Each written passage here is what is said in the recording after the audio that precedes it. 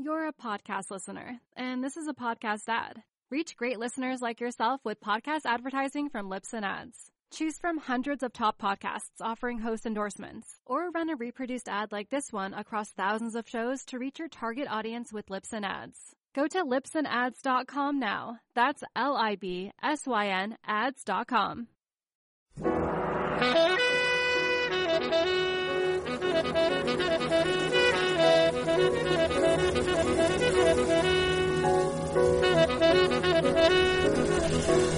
All right, Surf Splendor fans, welcome back to the show. This is your host, as always, David Scales, welcoming you to another episode. And actually, I'm giving you a rebroadcasted episode today. It was an interview I did with Eric Arakawa back in 2013. And it was actually the second episode ever produced of this show. And just based on download numbers, 90% of our audience has not listened to this episode yet. So if you were around in the beginning and you caught this, awesome. And then if you haven't, it's definitely worth a listen. I've had an extremely hectic work schedule since the beginning of the year, which has slowed down my production for this show. So that's why I'm giving you this rebroadcast, but not to worry. We're on track for the future, and so we'll have a new episode for you next week. I'm back on track with that. But at any rate, until then, enjoy this. Eric Arakawa really doesn't need an introduction, I don't think. He's obviously really, one of the world's most revered surfboard shapers, based in Hawaii, built boards for Andy Irons. He talks about that in this episode, builds boards for, everybody that comes through Hawaii in the wintertime, essentially. And then invented the nose guard, which was a detail that was, I think, fairly new to me when I was researching the episode to interview Eric. That's when I learned that. But, he's just a really articulate guy and a really accomplished businessman in addition to surfboard shaper and surfer, actually. So really, really great dude. Really great interview. I really appreciated having him on so early in the run of this show. He agreed to do the interview without me having any track record, basically, in this platform. So I'm a fan of Eric's for that reason, and I hope that you are as well. I hope that you enjoy this episode. I'll be back at the end to sign us off. Enjoy.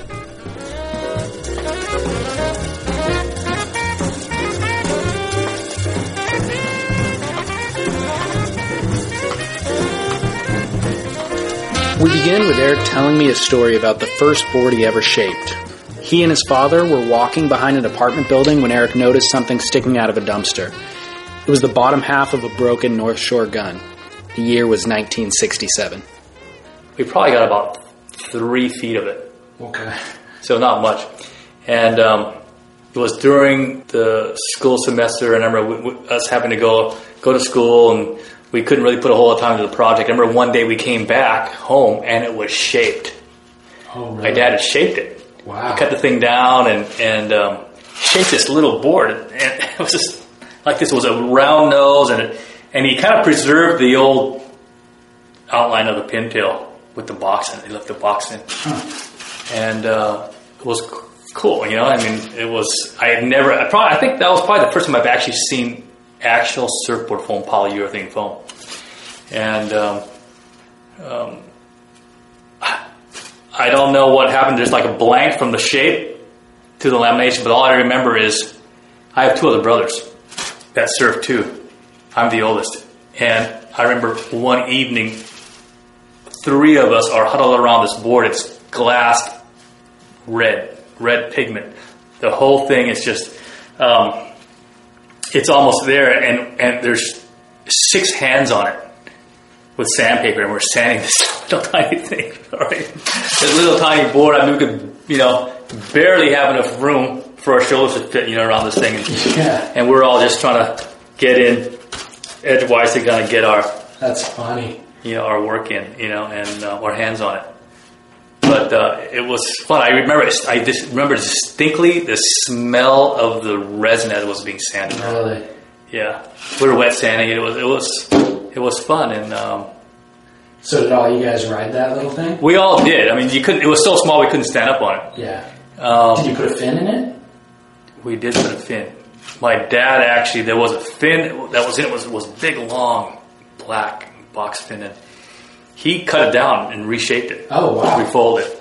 And took it out to Waikiki, off the wall, and caught some waves. It pushed a lot of water. It wasn't a real good board, but it was fun. That's awesome. Yeah, it was rock solid. It was, to this day, probably the strongest board I've ever. What year do you think that was? Maybe 1967. That's amazing. 67, 68. But yeah, it was. Those are fun days. We used to spend all day at the beach. Right. All day. Most of the day was in the water. When you're a kid, you can make. Oh, we just did. Anything, No, we did it. We were in the water. We were catching waves. We were doing all kinds of stuff. But we used to take out air mattresses. Yeah. We catch waves on air mattresses. We catch on anything. That's so those funny. wooden boards. We used to get. My friends had some bright idea of just getting McDonald's. Oh yeah, those trays. Those trays from McDonald's, and we'd swim out with those things. It's like a hand plane. Yeah. So that's awesome. The spark was lit. Eric wanted a new surfboard. He did extra chores to earn money. He sold little molded concrete flower pots for 25 cents a piece. But with the price of a new surfboard being over $100, he did the math and couldn't imagine ever selling the 400 flower pots it required to buy his new board. Then an opportunity presented itself. Again, I didn't know where to get a blank, but my brother had a 6'6" twin fin shaped by Craig Sugihara, the founder of Town & Country. It must have been about 4 inches thick, maybe at least 3.5 inches thick. It was really thick, and I decided one day that was thick enough to strip and to reshape and get another board up. And I don't remember if I asked my brother for permission, but I was the oldest, so it didn't really matter. Yeah. So I stripped it, and that super thick board came down to about probably, I want to say 2.5. Yeah. Back then that was really thin, and it was a 5/8. Okay. And it was a 5/8 wing round pintail. And I remember I thought, man, when I was done, I thought it was beautiful. Yeah. That shape was beautiful. I had friends that came by. I had a couple friends that came by. I go, wow, you shaped that? And obviously they didn't know what they were looking at either, you know? Yeah. And I thought, wow, hey, maybe I have some talent here. Some hidden talent.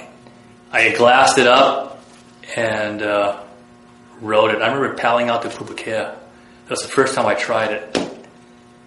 And it was the worst board I've ever ridden to this day. Probably. Yeah, I would have to say, I think I could say I'm pretty confidently that that is probably the worst board I've ever ridden. Oh my gosh. Ever. Did that minimize the... I was way ahead of my time because it was a 5/8 and the board had probably about 5.5 inches of nose rocker in it. Oh my gosh. When most boards only had just barely over 3 inches at the time. Yeah. Well, it just didn't. It didn't paddle. It just the proportions were all wrong and everything. Sure. Did the experience of it not working, in the surf, negate the enjoyment of producing? No, it didn't. It didn't discourage me. I just, I don't know. Learn from that. Learn from that, and just one of my friends asked me to build one for him. Oh, okay. Yeah, but that was straight off of a blank, which I've never done before. Okay. Did that go better? It went better. I had someone else glass it who actually had more experience, and the board looked really nice.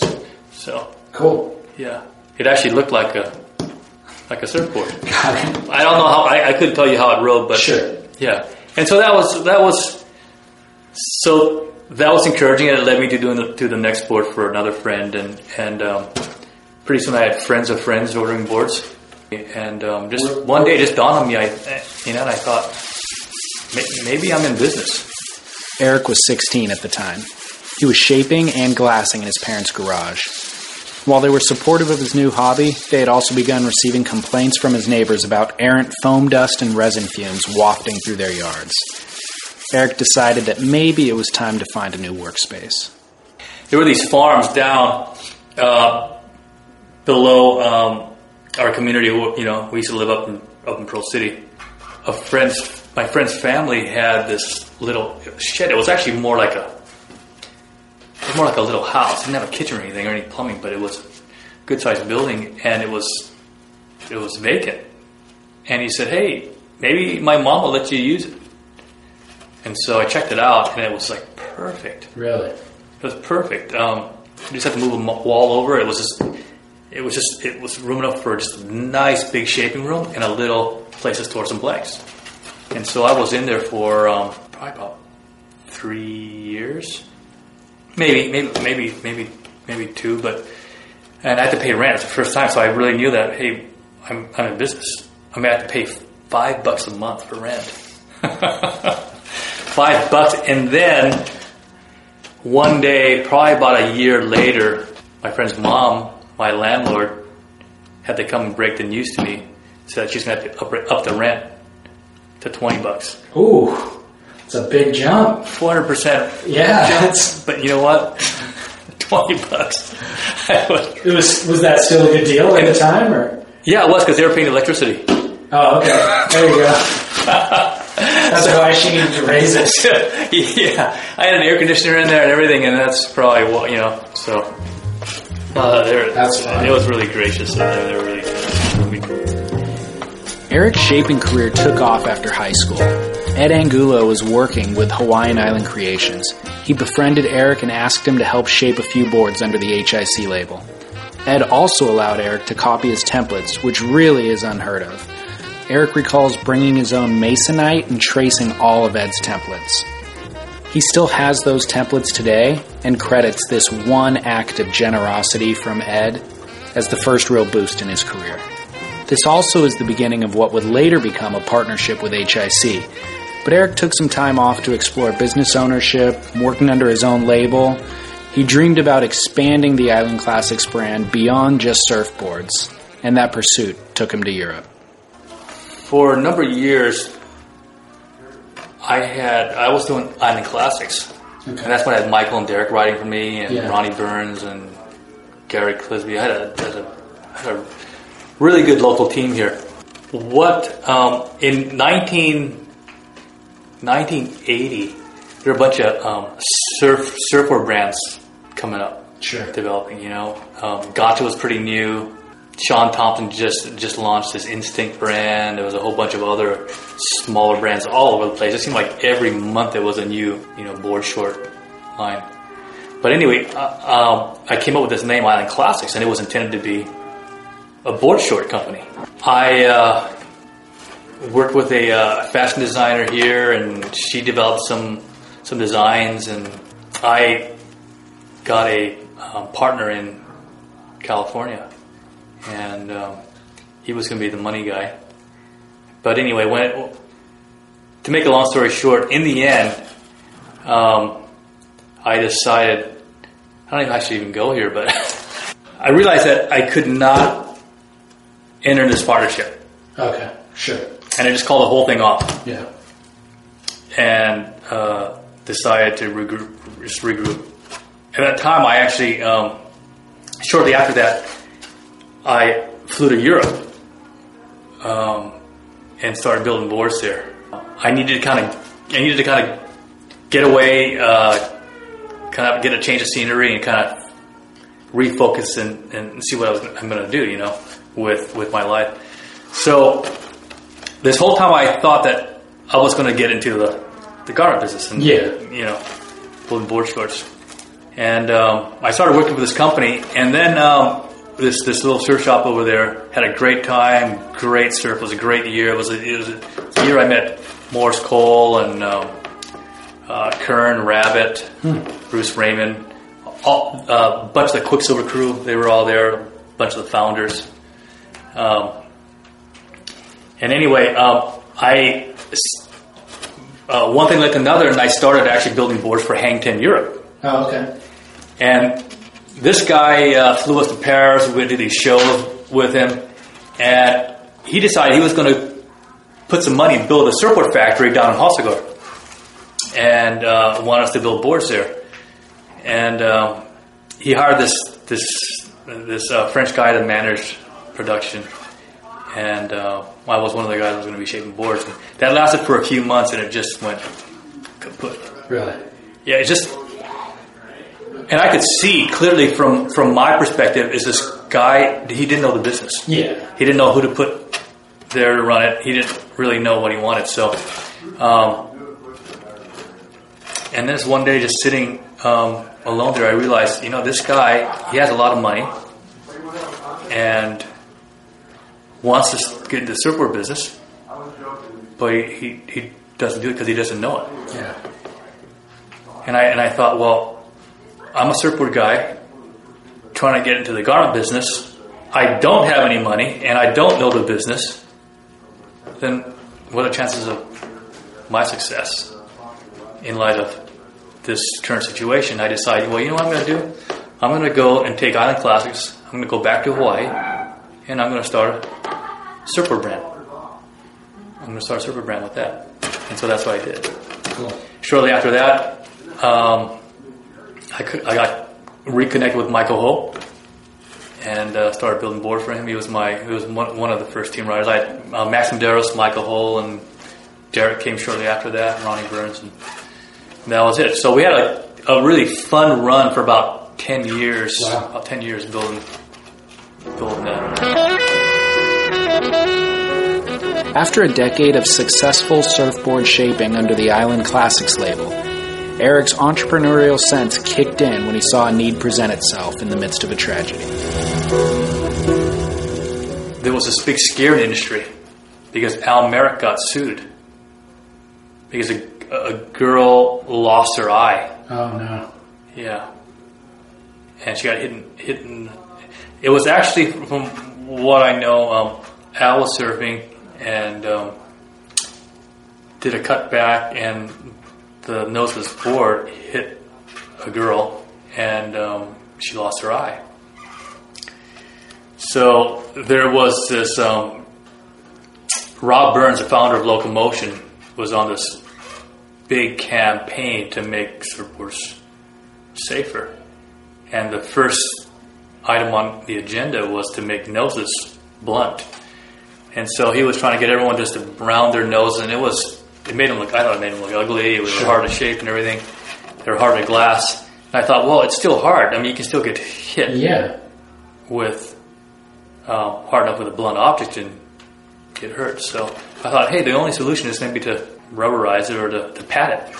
And so, and that's where the nose guard came from. So we just did a few prototypes, made a few crude molds, and casted our first, nose guards and tried them, and they worked. And one thing led to another, and we got a tool maker, mold maker in California, and we were off to start this business. And we didn't even know we were. I mean, at the time, we didn't really know what the market was going to be like and how it would, accept a product like this. But we just stepped out in faith. I had this friend of mine who surfed and had just sold his business, and he was looking for something else to do. And we came together, David Skidelsky, and we put together this business called Surfco.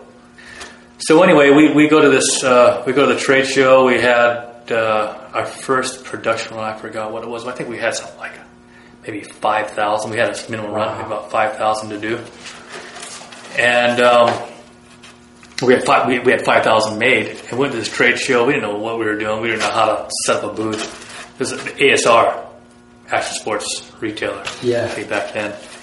And we had a little 10x10 booth, and we're there just, we got our displays and everything, and we're hoping to get maybe to break even.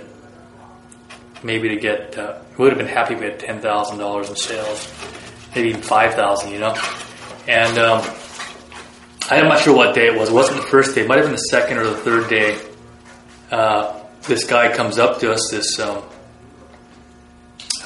Japanese businessman who had a surf distribution over in Japan, and he saw a nose guard, and he said, "Yeah, I'd like to place an order." He looked at it. He goes, "Yeah, I can sell this.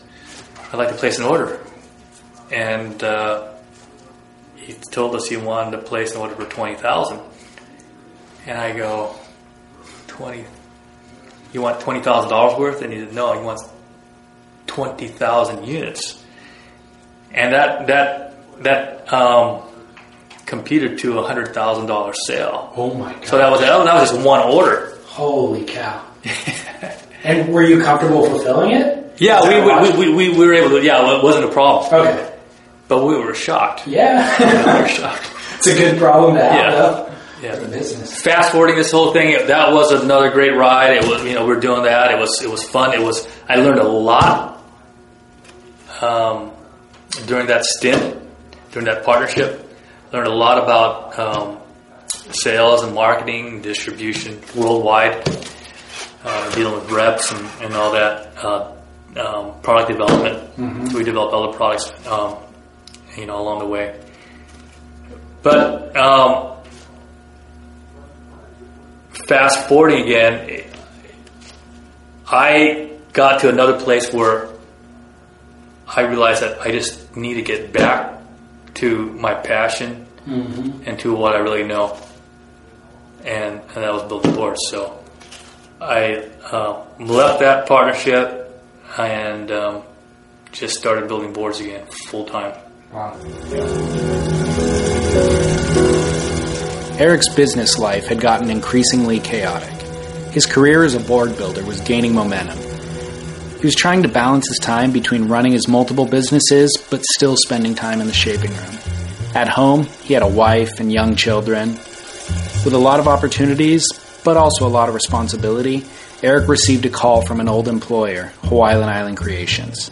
They offered him a job as a shaper under their label HIC.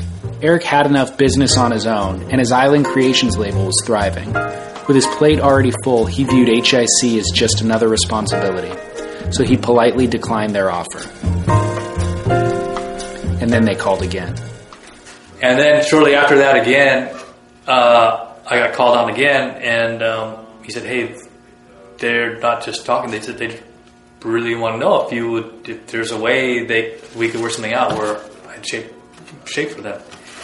And I said, just tell them make an offer I can't refuse. And I just left. I just totally forgot about it.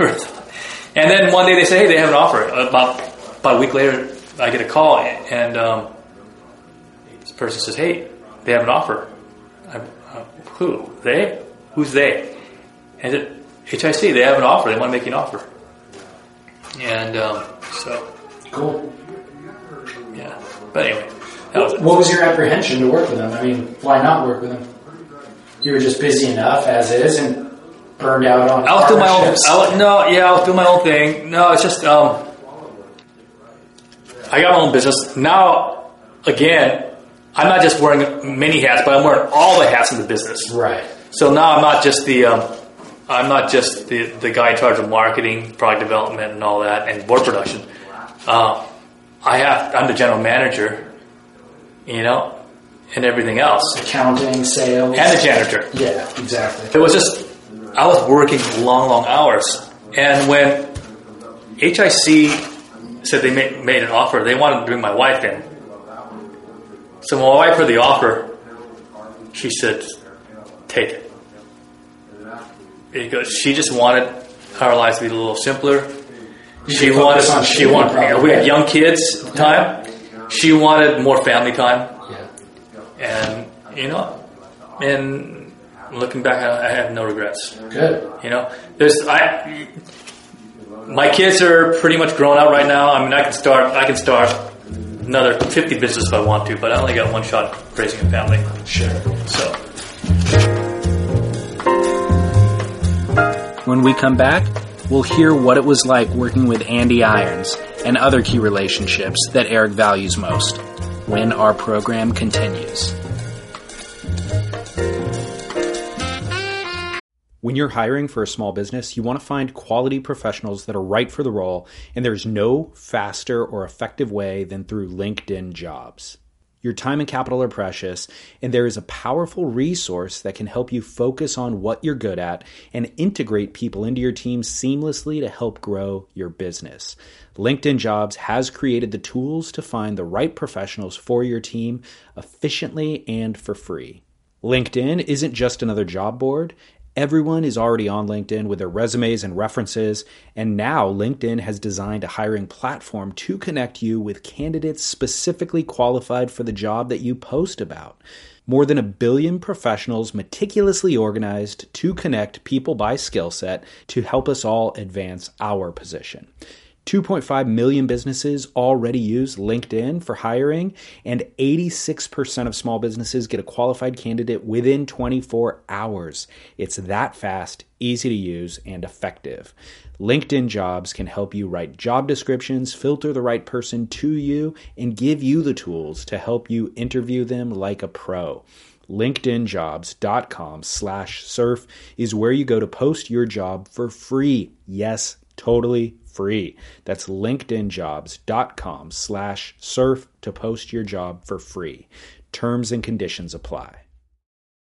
You're a podcast listener, and this is a podcast ad. Reach great listeners like yourself with podcast advertising from Libsyn Ads. Choose from hundreds of top podcasts offering host endorsements, or run a reproduced ad like this one across thousands of shows to reach your target audience with Libsyn Ads. Go to libsynads.com now. That's LIBSYN ads.com. Next time on an all-new episode of Surf Splendor, Aaron Chang shares the story of the first photo he ever printed.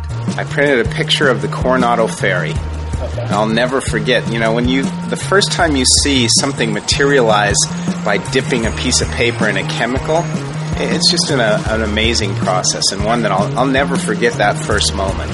And Morgan Mason recounts the early days developing relationships with Kelly Slater, Dane Reynolds, Bobby Martinez, and Tom Curran. I went down to Rincon actually to surf, and it was quite good, and I paddled out for a couple waves, and sure enough, Kelly paddles out after my fourth wave, and so I ran in, grabbed my camera, and just that afternoon he was testing a certain board in the course of an hour and a half. Surfed so well and so tight that I put up an edit, and it did really well. It got 1.3 million hits or something. That's right. We're discussing surf photography next time on Surf Splendor.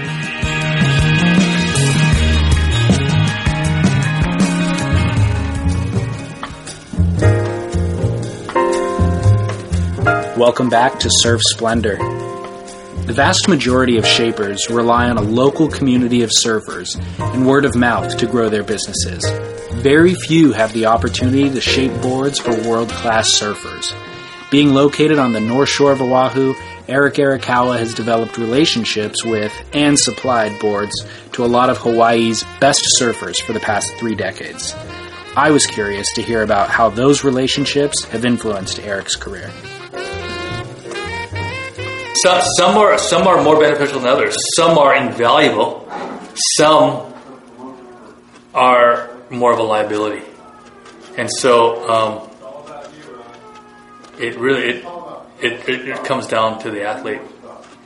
I mentioned earlier that I had Michael Holt writing for me. Right. He without a doubt has shaped and honed my skills, and and helped me develop designs more than any other surfer ever till this day. He was probably the most difficult person to build a board for, and other people that have worked with him, I've talked to other shapers, and they say the same thing. And it's not a negative thing, but he is really, really picky, really demanding. I tell you, you have to be on your game. You have to be spot on. And there have been a lot of times where I built boards for him, and he said, "Hey, this board is good, but I can't win on it." And so he was always looking for that magic board. I mean, all surfers are saying they're looking for that, but this guy, he was relentless, and so. At times it was very frustrating, but it was very, very challenging. And if it wasn't for that relationship early on in my career, I think I'd be years behind. Really? Right now. Oh yeah, years behind. Wow. And so even working with him helped me work with the riders that came afterwards. Yeah. You know, guys like Andy, guys like you know, some of the other tours, the current guys I have right now, Joe Centeo and, you know, Reef, doing boards for Reddy Pataccia, and some of the other touring pros. That relationship, I based everything off that relationship. With Michael? That's my foundation. Crazy. Yeah. That was incredible. So you have the right guy, it's invaluable. Are you still shaping boards for him periodically? No, I haven't done for a while. You know, the most recent one was for Mason Ho. He came a few years ago and said he needed to get some boards for Sunset for Mason. And it was cool because we were collaborating again. Yeah. Over design. Yeah. But it wasn't for him. It was for right. his son. You know.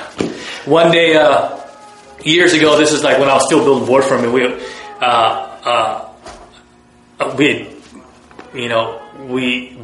had both just gotten married. Not just gotten married. I think we had kids. We had kids about the same time. Our first one. You know, I had a daughter. He had his son Mason. And our wives gave birth around the same time. And one day, I'm at his house, and he comes out and says, "Hey, it'd be cool. Wouldn't it be cool, man? When you know our kids grow up, and your kids are shaping for my kids." And I looked at him and go, "You know, Mike, no way. Next time the table's gonna be turned, your kids gonna be shaping for my kids, man. Your kids are going to get the abuse." Right.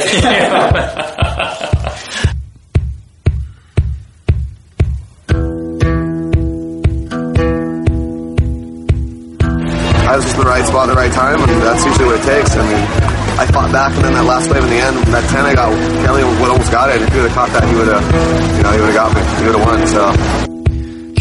Andy Irons is arguably the best surfer to have ever ridden Eric's boards.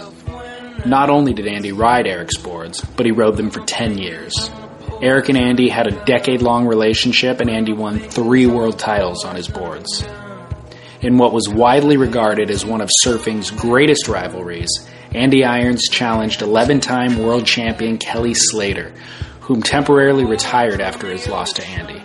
Andy was known for his raw and spontaneous power. He surfed death-defying waves with the reckless abandon that most people express in 2-foot beach breaks. He was a hero to many, and even Kelly Slater recognizes Andy as one of his greatest inspirations. People don't get pushed by nothing. You know, competitively in sports and stuff, you get to see what people are made of. When they really get pushed, they're back to the wall. And I know that Andy has made me a better, more focused, stronger competitor and surfer. You know, whether I have been in situations I wanted to admit it or not. Unfortunately, on November 2nd, 2010, Andy was found dead in a Dallas hotel room. The official cause of death was cardiac arrest due to a severe blockage from a main artery of his heart. Drugs were found in his system. He was 32 years old and survived by his wife Lindy, who was 7 months pregnant with their first son Axel. I was interested to hear about how Eric met Andy, their relationship over the years, and how it influenced Eric's career. He was young. I mean, I remember... He was young. He was really young. He was like a teenager. He was a teenager. HIC Pipe Pro. He was riding your boards, I feel. Yeah, he was a teenager. He was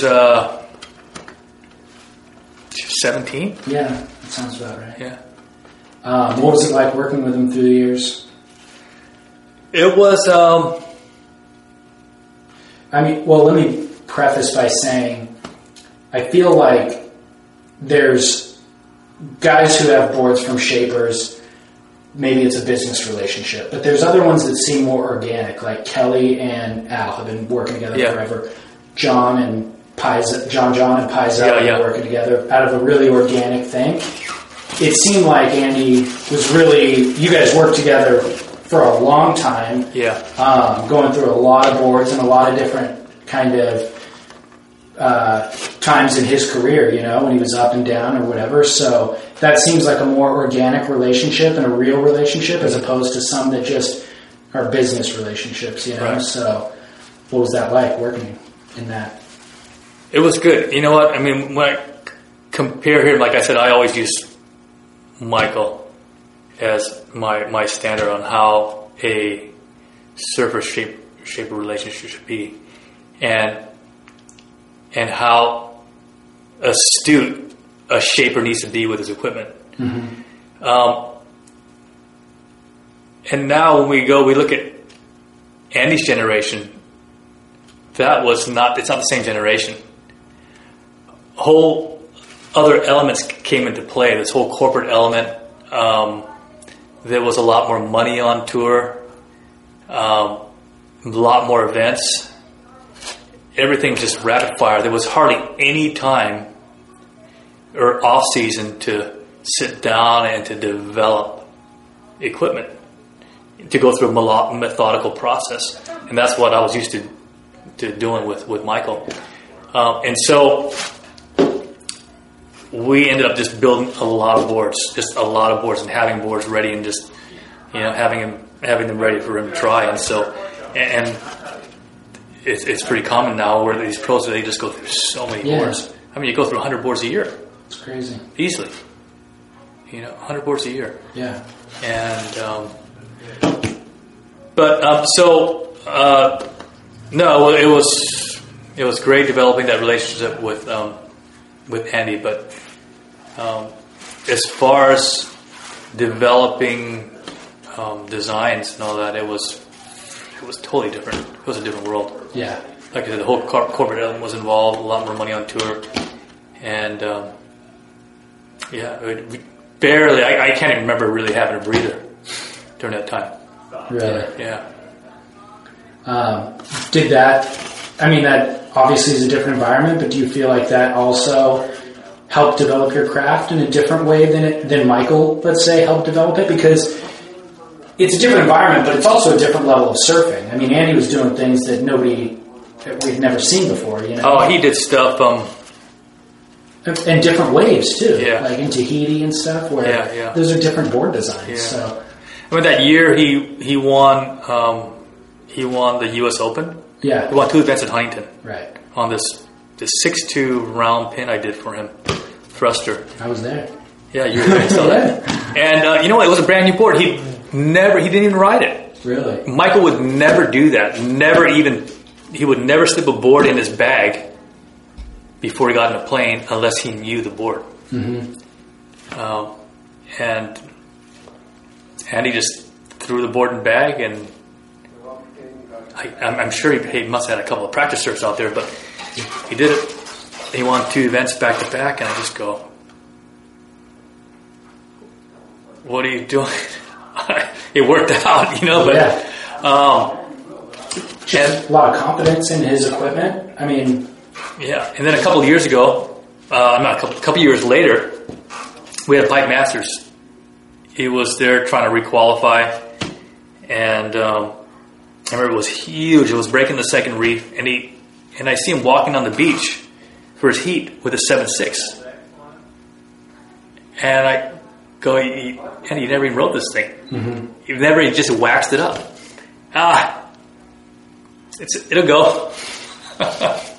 He paddles out, and he had a man heat with Luke Egan. And he just waxed him. Really? Yeah, scored a 10. Caught a giant wave on the second reef.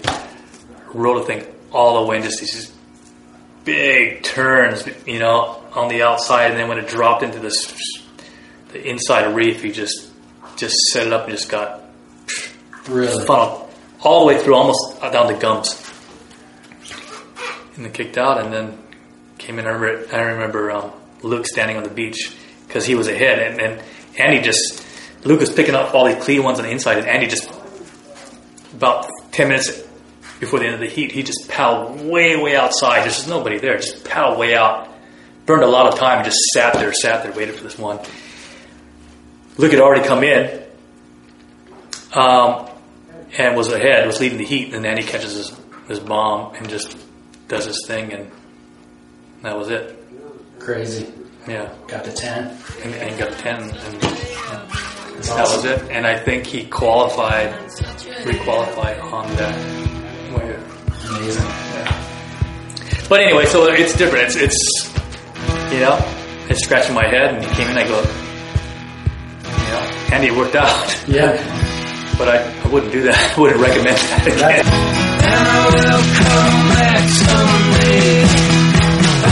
Working with top athletes requires Eric to maintain tremendous precision and consistency with his craft. Every shaper has had surfers ask them to recreate that magic board with subtle but significant variation in wood stringers, foam pours, and glassing. I wondered if it's even possible to recreate any board. That question is one that Eric, too, had pondered. The thought prompted a memory for Eric. He told me about a valuable lesson he learned while in France. He was visiting the factory of a company that makes a variety of sports equipment. One of the other relationships that I really valued was this relationship with Salomon for a while, and it was only about 6 years. And obviously, Salomon, they're in winter sports, but they tried to make a go at it, with surfboards. They invited me to come over to their factory, their R&D, their facility, their headquarters in France, for a tour to talk with them. So I wasn't decided. I wasn't sure if I wanted to get involved with them. I wasn't sure, are there going to be like a BIC, or some other company from overseas that wants to make some quick money. And so, anyway, I wasn't sure. So they said, "Hey, just we'll fly you over. You can check out the operation. The operation it's a huge place. It's a campus. Their headquarters and their R&D facility. They have factories all over the place, but they have this one campus. They have their corporate headquarters with their R&D centers. It's huge. It's about the R&D manufacturing center is about 3 football fields. And I remember my first few days there, and they gave me their lead engineer to give me a tour of their whole testing facility. It's huge. The stuff they used to do, this control test, they spent thousands of dollars a day just breaking stuff, just to test their stuff and to test the viability of their designs and durability and everything else. And so I said, now, when you're working with athletes, because he was showing me shoes that they developed for their Olympic athletes, because they own Adidas too.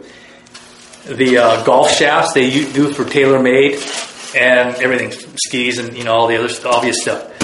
But so I asked him, hey, so you're dealing with all these athletes? I said, on our end, I have surfers that will ask me to copy a surfboard. They say this board is magic, and I will copy this board as best I can. From the naked eye, it looks like the same board. We try to control everything, even the glassing, the lamination, all that. And they'll take this board out, this copy, and they'll say, it doesn't work. It's not like the other one. Yeah. So I asked them, so is this real? Are they really feeling something that's real, or is it just in their head? And it was kind of a trick question for them. I really don't want to know where he was at. And he said, these elite athletes at their level, what they feel is real, and it's not imagined.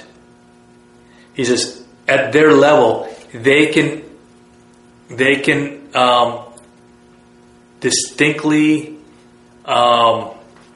pick out a small modulus change,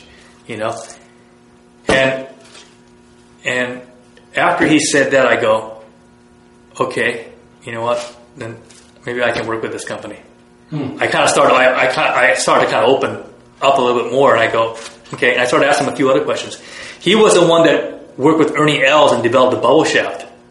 And he says they went out to the driving range one day.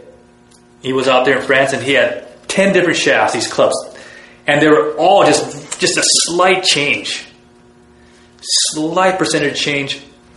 And he said Ernie would just swing 12 drivers, and at the end he'd pick out one. He goes, "This is the best one." And they had these Olympic runners, and they'd have these shoes where the soles would have different different types of composites, and different fiber orientations and all that. And they'd have some with a certain amount of carbon in them. They'd have other stuff, certain types of high performance rubbers, and so they would give them like just pairs and pairs of different shoes, different soles, and they would test them on the track. And he'd say, like, after, like, say, 10 dozen pairs, this guy would just pick out one pair of shoes and he goes, this is the one. And he said from the next one to the other one, he says, well, this one's not that good. He said, there's such a minute difference. And he says, no, this stuff is real. And he goes, that's my job. He goes, that's my job here at Salomon to figure out what that is and to zero in on that and to enhance that in all of our products, whether it be shoes or skis or boots or clothing, fabrics. Right. He goes, that's my job. And after he said that, he goes, okay, so I'll work with you guys. Eric began that story by defining it as an important relationship that he's always valued. The theme came up again when I asked him about his favorite part of the surf business, and then again when I asked him where he sees his business evolving next. The best things in this business are the relationships. And the one of the things I love is working with other people that take their business seriously, the craft, and have a passion for what they do and for their product. And I know it sounds cliche, but no, I mean that's just honest truth. I'm not exactly sure where I see myself going. I think I have a lot more years left, and that's one of the advantages of being a shaper and not a pro surfer. Yeah. Longevity of career. So, but I think I have a lot more years, and it's not just really not so much to design, but I feel like for me, I would love to invest in relationships in other people. You know, with the team I have working for me, I have a great team, people here, and that allows me to do what I like to do. You know, if it wasn't for them and having a good crew, I wouldn't have the time. For me, every aspect of the business is I'm finding it to be fun, you know, and enjoyable. Maybe not every aspect, but you know, for the most part. Mm-hmm. And so, you asked me the question, well, where do I see myself going? I think I want to spend more time investing in people. And yeah, that's a good answer. You know what? Love people, use money. Not love money, use people. And that's what it comes down to at the end. That's good. The wealth is in the relationships. Yeah. Really, that's what it comes down to. The wealth is in the relationships.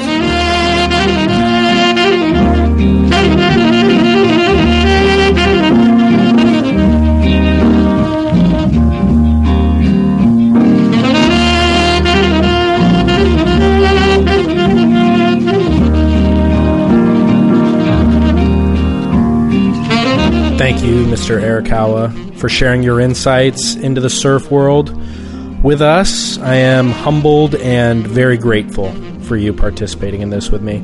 Thank you, listeners, for tuning in. We always appreciate the feedback that you send us on social media at Surf Splendor, and then, of course, via comments on our website, surfsplendorpodcast.com, where there's a comment section for every episode.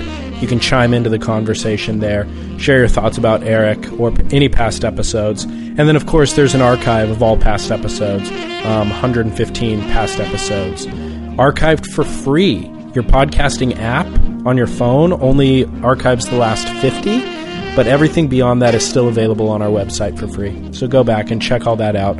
All the videos and photos of everything we discuss in every episode is available there as well. And then we have a music archive. This Ethio jazz track I just lifted off of Julian Wilson and Jimmy Lee's latest edit of Julian Surfing on the North Shore, which I loved so much and discussed in last week's episode. And I loved the song so much, so I was able to find that and learn something new about music. So I really appreciated this track and figured I'd incorporate it into Surf Splendor to spread the love. All right? So anyways, all music is archived on the website. If you're ever curious, it's all there.